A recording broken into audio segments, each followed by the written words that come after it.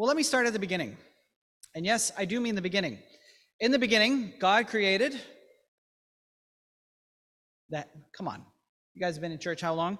Let's try this again. In the beginning, God created the heavens and the earth. In the very beginning, God created out of nothing everything that is and everything that was, everything that ever will be.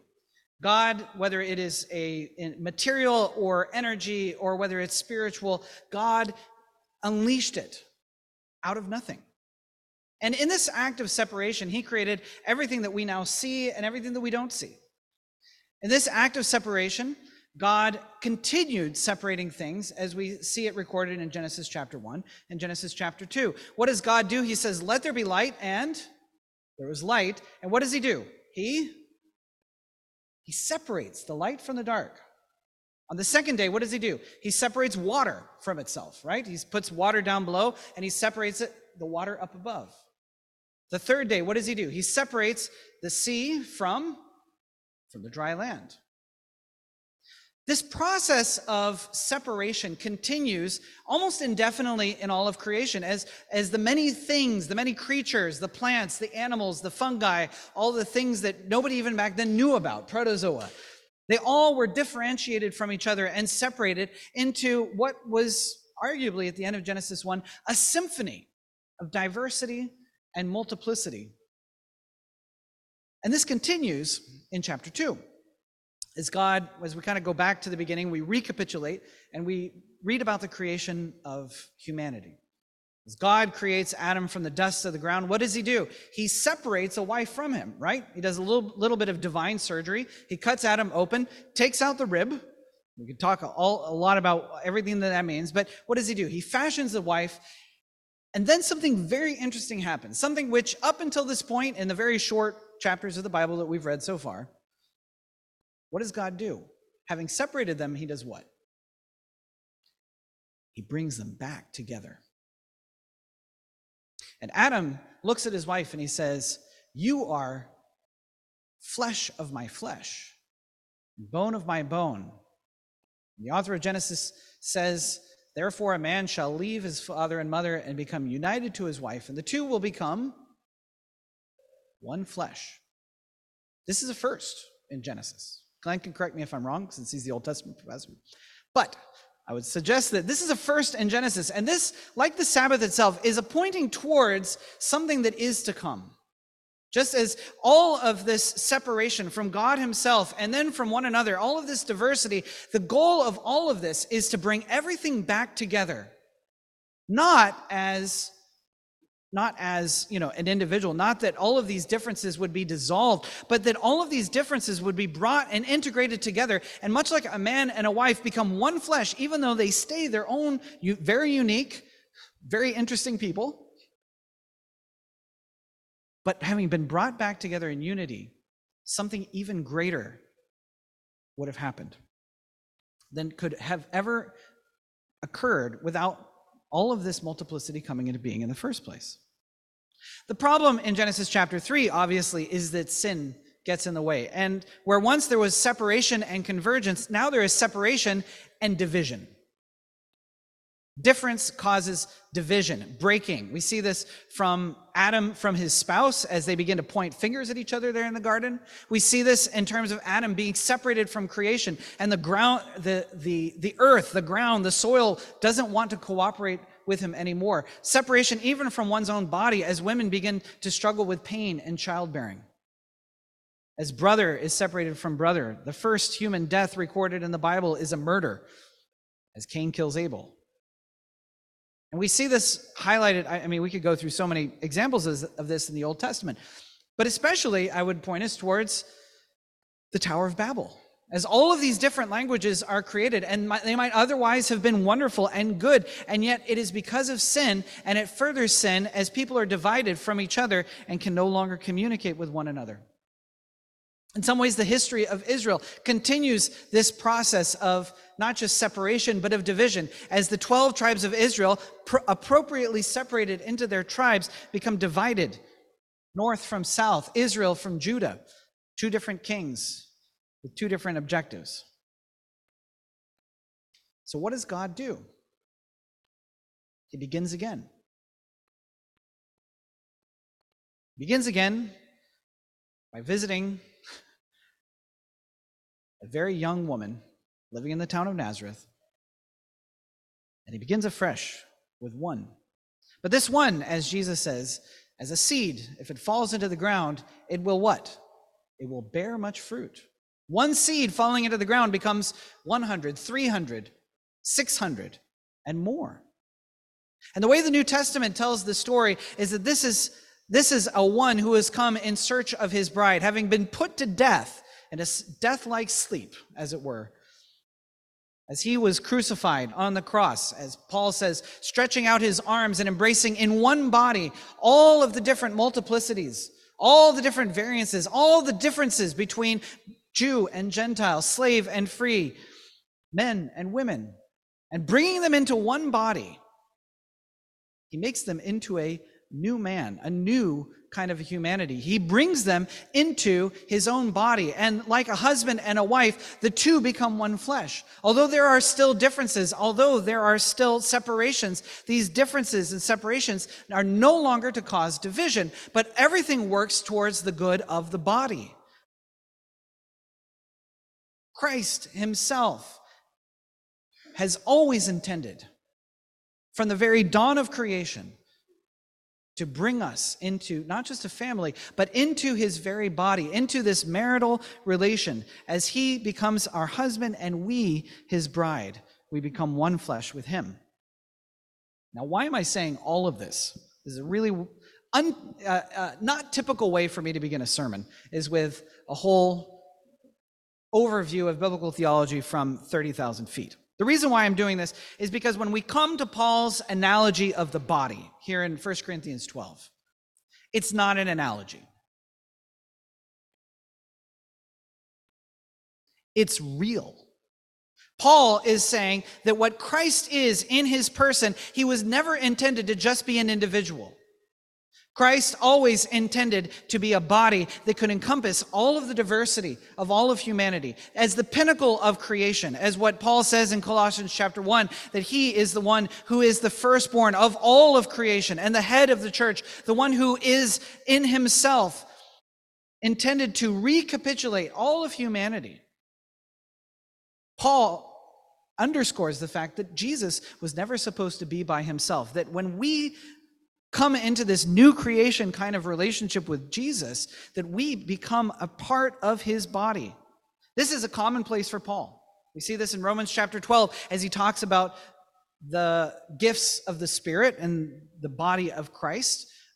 Fair enough, but he goes into extended discourses about this in Ephesians chapters 1, 2, 3, 4, and 5, as he goes into it in Colossians chapter 1, 2, and 3. This is a main metaphor, and not just metaphor, that Paul uses, because Paul understands that when Christ passed from death into life, when he, having been crucified, on the third day rose again from the dead, the natural man, the earthly man, the fleshly man became a spiritual man. Not that he left off material existence, but that he transcended into something even greater by the power of the Holy Spirit that allows him then to include all of us in his resurrected body. And that's why in the book of 1 Corinthians, when he makes mention of this body, he goes some really interesting places. In chapter 6, for instance, as he's addressing the issue of sexual immorality in the church, he says that the one who unites himself to a prostitute has united Christ to that prostitute. Well, why is that? It is because we are the body of Christ. What we do with our bodies is a reflection of Christ himself and his body. There is an organic unity that we enjoy with Christ, and that is what is put into contact with a prostitute when we engage in sexual immorality. Now, he's not trying to blame the prostitute here. What he's trying to do is say, church, you need to realize who you are as a part of Jesus Christ, as a part of his body, as a part of his family. You are flesh of his flesh and bone of his bone. We see this again in chapters 10 and 11 as Paul is discussing meat sacrificed to idols, and more specifically, the kind of body that is presented to us in the Eucharist. That Christ here says, this is my body, given for you. And by participating in that body, we participate in the actual body of Christ. In fact, Paul goes so far as to say that we are one body because we all share in one bread. We have a spiritual union with Christ. We have a sacramental union with him. We find in 1 Corinthians 15, as I already said, that we have an ultimate eschatological, that means end times, union with Christ in his body. And finally, we come to chapter 12, where it says our corporate union with Christ happens. If you turn with me to chapter 12, verses 12 and 13, what does Paul say? Paul says, for just as the body is one and has many members, and all the members of the body, though many are one body, so it is with Christ. For in one spirit we were all baptized into one body, Jews or Greeks, slaves or free, and all were made to drink of one spirit. What Paul is saying is that if you have gone into the body of Christ in baptism, you are truly a member of his body.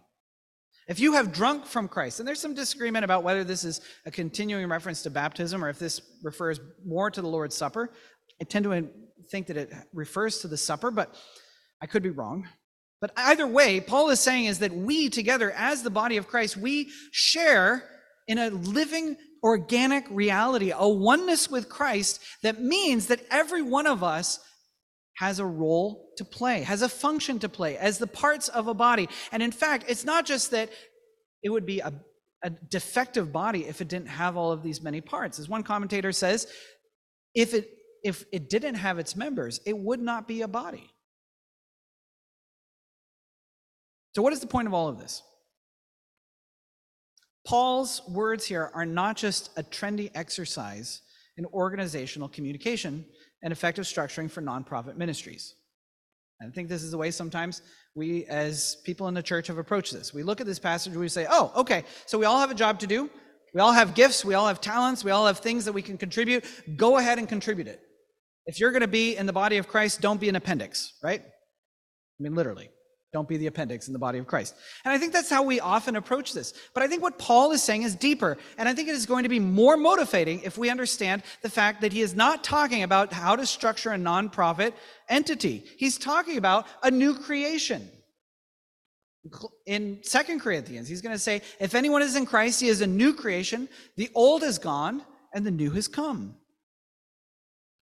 Your participation in your local church, for most of you, this local church is all about a new creation. It's all about a resurrected reality. I think the point of what Paul is saying here in the entire passage is that the well-being and unity of Christ's body depends on your unique participation and contribution as an active, living member of that body. The body needs you. You need the body.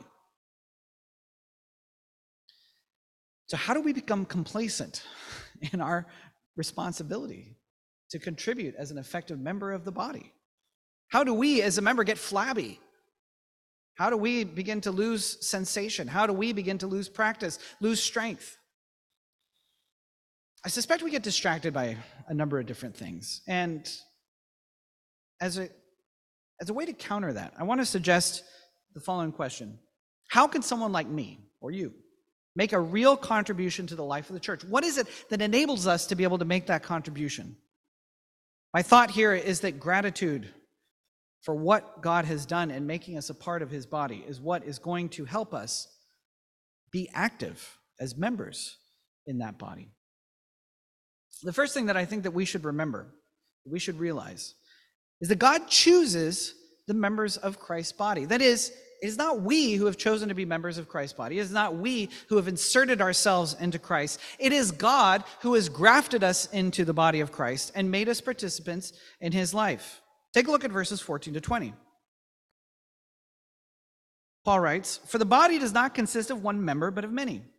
If the foot should say, 'Because I am not a hand, I do not belong to the body,' that would not make it any less a part of the body. And if the ear should say, 'Because I am not an eye, I do not belong to the body,' that would not make it any less a part of the body. If the whole body were an eye, would Where would be the sense of hearing? If the whole body were an ear, where would be the sense of smell? But as it is, pay attention to this, God arranged the members in the body, each one of them, as he chose. If all were a single member, where would the body be? As it is, there are many parts, yet one body. Obviously, I emphasized that verse and that particular reading.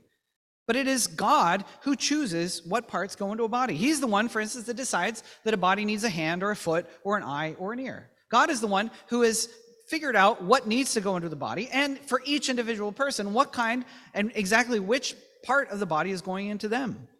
If your ear were to say, well, why am I here in the body? The answer is because God put that ear in you. God is the one who chooses. God is the one who creates the individual parts. And God is the one who points each member of the body into its role and into its function. The word that the ESV translates here is God arranged, is the Greek word that just means puts. God puts those bodies in their place. He's going to use the same word later, down a couple paragraphs lower than that, when he says that God has appointed in the church first apostles. This is God's appointment of each member in the body, which means that each member is a gift from God, and each one has been assigned its purpose by God. I think this counteracts our own tendency to get hung up and distracted on our own sense of unworthiness. I think this is pretty common. Many of us come to church, and maybe we're new to the church, and we show up and we're like, you know what, I have led the kind of life that no one should put me doing anything in the church. I just kind of want to steer clear of being up in front of anyone or doing these kinds of things. There are better people than me that should be doing these, and I can just, go over to the wall and be a wallflower and just be happy to be here. And I say that as some, the people who are new to the church sometimes end up in that situation. I think many of us, regardless of how long we've been in the church, often end up. Now, sometimes this is a result of private sin in our lives. That is, things that we know that we've been doing and we've been participating in and we've been struggling with, and we look at our lives and we say, well, you know what? I can't go on serving in the church. I am not worthy. I'm going to bail. Sometimes it's just a general sense of, you know what? I'm just not as good as so-and-so. But Paul says, if the members of your body started to talk to each other like that, where would your body be? You can't be all eye or all ear or all foot. It's not going to work. Stop comparing yourself to everybody else and realize that despite your unworthiness, because of God's election, because of God's choice, each body part is a member of the whole body. Because it doesn't depend on the member of the body, it depends on God who put the member in the body. Which means that because of what God wants to do, because of God's choice, each member of the body is a full member of the body. You cannot say that one body part is any less of your body than the others, appendix included. I learned a few years ago that they've actually discovered a purpose for the appendix. Everyone thought that it was just a leftover from evolution. Apparently, it helps your microbiome, and it helps your overall gut health. Words that you did not come to church today to hear, perhaps, but it is a huge help, believe it or not, to have an appendix. Can it be removed? Sure. And yet, nevertheless, it is a full member of your body. You could say that about almost every square inch of your limbs and of your torso, of your head, of the whole thing. And Paul wants to make sure that we understand that each member operates on behalf of the whole body. Each member, in other words, makes the body what it is because it is chipping in to the entire thing. So what does this mean for us? It means that our membership in Christ's body depends on God's decisive love shown to us in Christ, demonstrated to us on the cross, and not on our own qualifications or merit. If you don't hear anything else today, let me just say, what you need to hear out of this sermon is that in Christ, you are not unworthy of the church. Let me say that again. If you come to Christ, if you are found in him, if you believe in Jesus, you are not unworthy of his church. It means that in Christ, you belong to this body of fellow believers. And as a result, it means that in Christ, you have a calling and a purpose within the church. Because there are no extraneous members of the body. So let's dig a little bit deeper. Not only has God chosen the members of Christ's body. God arranges the members of Christ's body. Look, for instance, at verses 21 to 26. Paul writes, "The eye cannot say to the hand, I have no need of you, nor again the head to the feet, I have no need of you. On the contrary, the parts of the body that seem to be weaker are indispensable, and on those parts of the body that we think less honorable, we bestow the greater honor, and our unpresentable parts are treated with greater modesty, which our more presentable parts do not require. But God has so composed the body, giving greater honor to the part that lacked it, that there may be no division in the body, but that the members may have the same care for one another. And if one member suffers, all suffer together. If one member is honored, all rejoice together." Paul is deepening his comments here. He's already alluded to the diversity that exists. One is an eye, one is an ear, one is a foot, one is a nose, et cetera, et cetera. But here he gets into something that is a little bit deeper, and that is the order, the structure that exists in the church. Now, I realize that we live in a society which is fairly anti-hierarchical.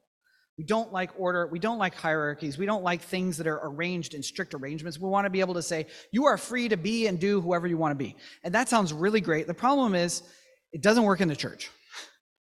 It doesn't work in the church because that's not how God has set it up. But God's way of doing hierarchy and order in the church is subversive of the ways in which we typically do it in the sinful, fallen world in which we exist.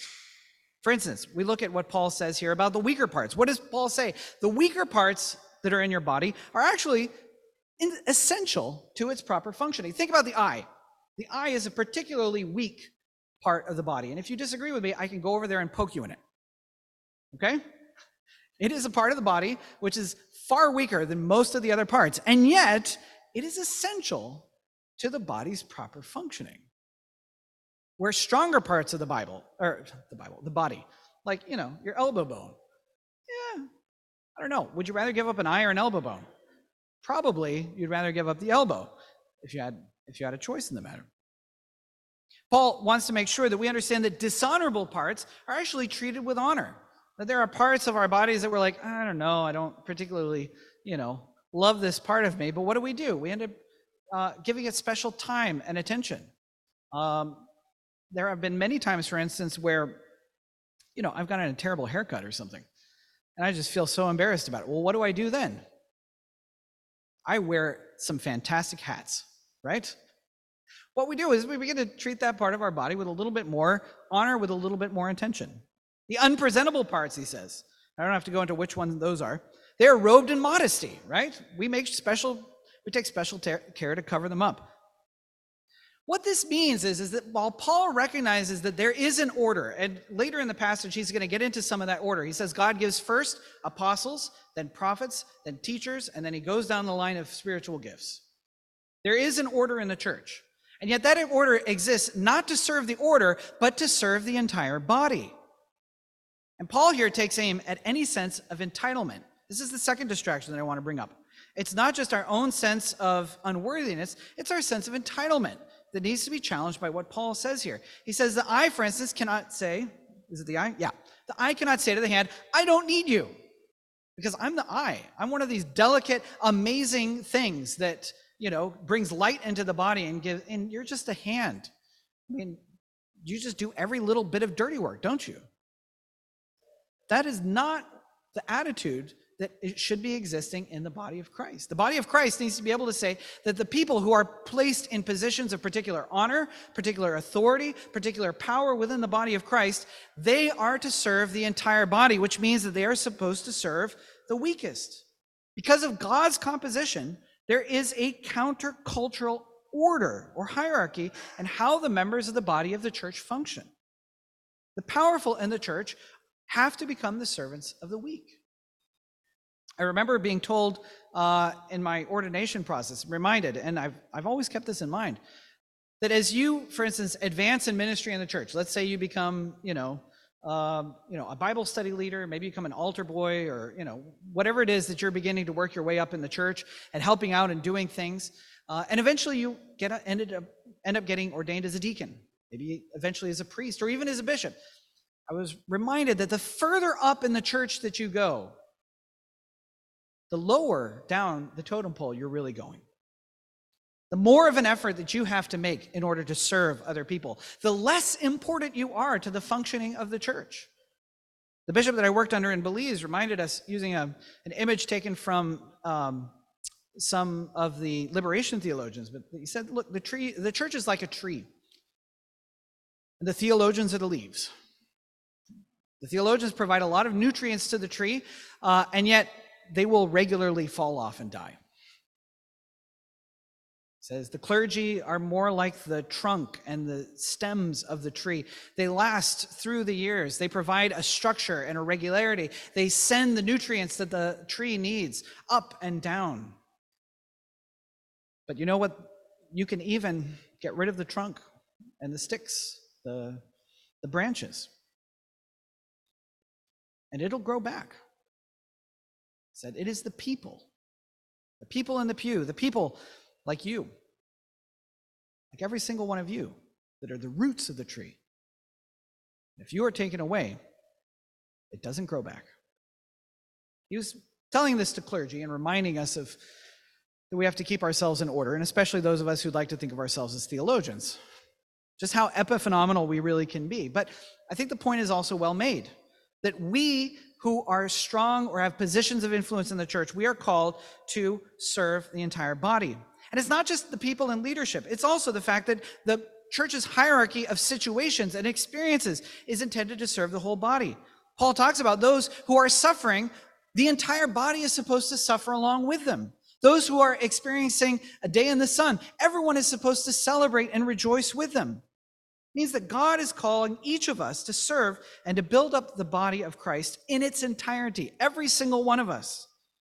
Paul wants us to share your strength, your gifts, and your talents with the entire body of Christ. It's not enough to look at the pastor and say, you know what, he's doing all of the important work up there, preaching. No. Your gifts are important to share with the entire body. But it's not just your gifts. Paul wants to make clear that if we are a body, if we are the body of Christ, then you are called to share not just your gifts, but your weaknesses, your pains, your suffering. One of the most important things that you can do as part of the body of Christ is to go to someone and say, I really need you to pray for me because I am going through something awful. That is one of the main gifts that you have to offer as a part of the body of Christ, is your openness and transparency about your struggles, just as you are also called to share your accomplishments and your glories. So let's turn to the third point here. God not only chooses the members of Christ's body, not only does he arrange them, but he also equips them. God equips the members of Christ's body. And I hope this will answer one of the questions that I have always had about this passage, because in verse 31, as he talks about all of these different ministries and all of these different offices, all of these different gifts that people are going to be expressing, what does he say in verse 31? He says, but earnestly desire the higher gifts. And you're going to say, but David, didn't you just tell us that God chooses what kind of gifts you're supposed to get, what kind of office you're going to have? Isn't God the one that chooses your ministry for you? Well, yes. So what is he stressing here? While God does appoint the offices and gifts to the church, and he alone distributes different gifts to different members, but he also quickens and develops the gifts that he gives. That is, he doesn't just zap you one of these days and suddenly you've got the gift of administration. I would love for that to happen. I would love for God to zap me and suddenly my desk would look neat and tidy, and I would be able to organize my schedule in a way that I never had before, and I would be able to relate to people and communicate a vision to them, and they would just get it and they would go out there and get it. But I got to tell you, I've been waiting for years and God has not given me that higher gift. It's not something that he just zaps people with. What God does is he empowers and equips them. I think the reason why I want to say this is because we are often held back by our own sense of inability. We look at what we see as our current set of gifts and talents, the things that we have to bring to the table, and we look at it all and we say, it really isn't much. I don't know what God could even do with this. But that is to be limited in our vision by what we currently possess or what we currently think that we possess. When God actually has something much better for us, much greater for us, ways that we can contribute and collaborate that we never imagined in the first place. Because of God's empowerment, each member of the church is able to grow in grace, to grab hold of not only the gifts that God has given them, but gifts that they intuit or sense that God might have for the future. Gifts that might be necessary in the context of their own local church. And they look around and they say, well, who is there to send? And they say, okay, here I am, send me. There isn't anybody else that can do this. Each member can grow in grace, deepen in ministry, find new ways to serve. Now, this may involve study and reflection. It may involve practice and repetition. It may involve suffering and sacrifice. But I will tell you this, it will always involve the community of Christ's body. Let me share a quick anecdote here with you. A friend of mine, back when I was living in California, I just graduated from seminary, I was ordained, and he was still going to seminary. He was doing a part-time at night, so really kind of struggling through it. And he was basically through his entire ordination process, and then they had him take the Myers-Briggs personality inventory. Anybody done Myers-Briggs? Raise your hand if I see my Myers-Briggs people. Okay, just about everybody has had to do some kind of Myers-Briggs inventory. And every time I take it, I get something different.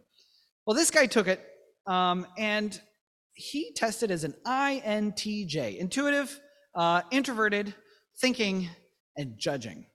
And when he got the feedback, they sat him down, they did the post-interview with him, and they said, you should never be involved in pastoral ministry.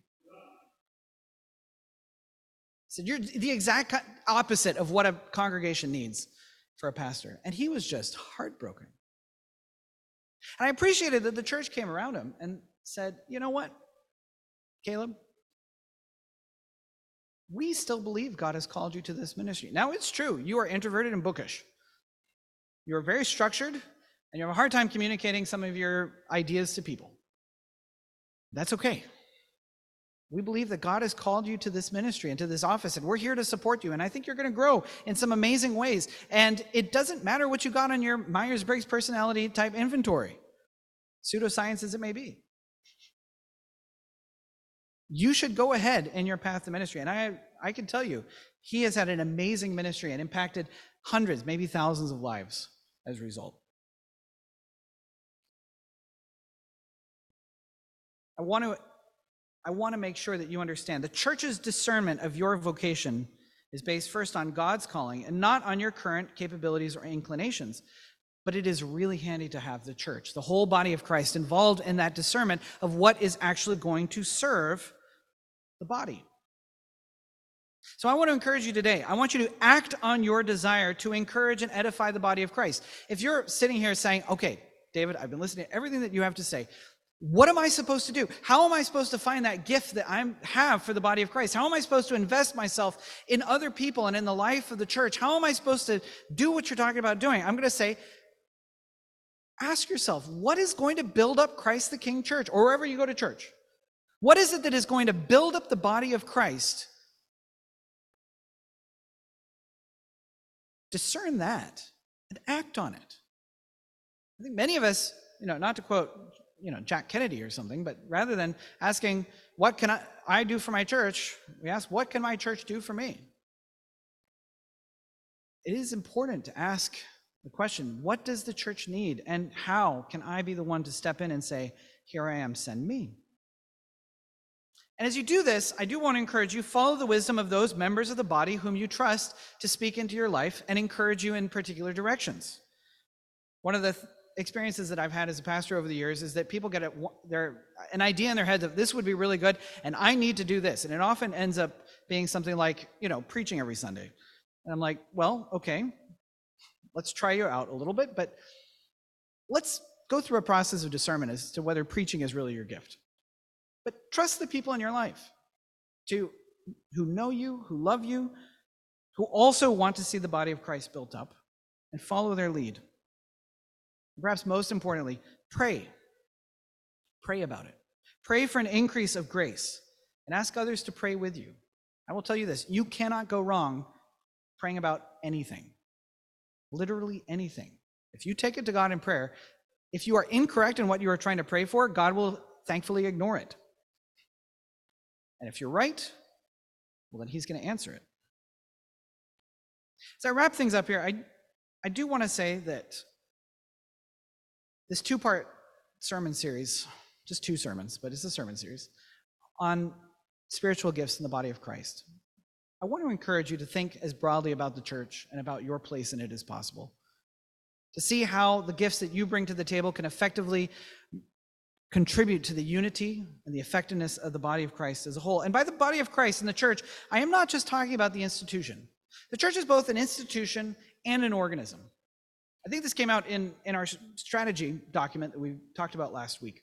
We talk about those concentric circles. There is a concentric circle where we talk about the church as an institution, that is, as a corporation under Canadian law that has particular leaders and a board that we call the church council, that goes through processes and has bylaws. There is a church that gets together and we meet on Sunday afternoons, and we need people to help. We need people to do everything from volunteering to read in church, to stack chairs, to bring snacks, or whatever it is. We need people to support the institution of the church.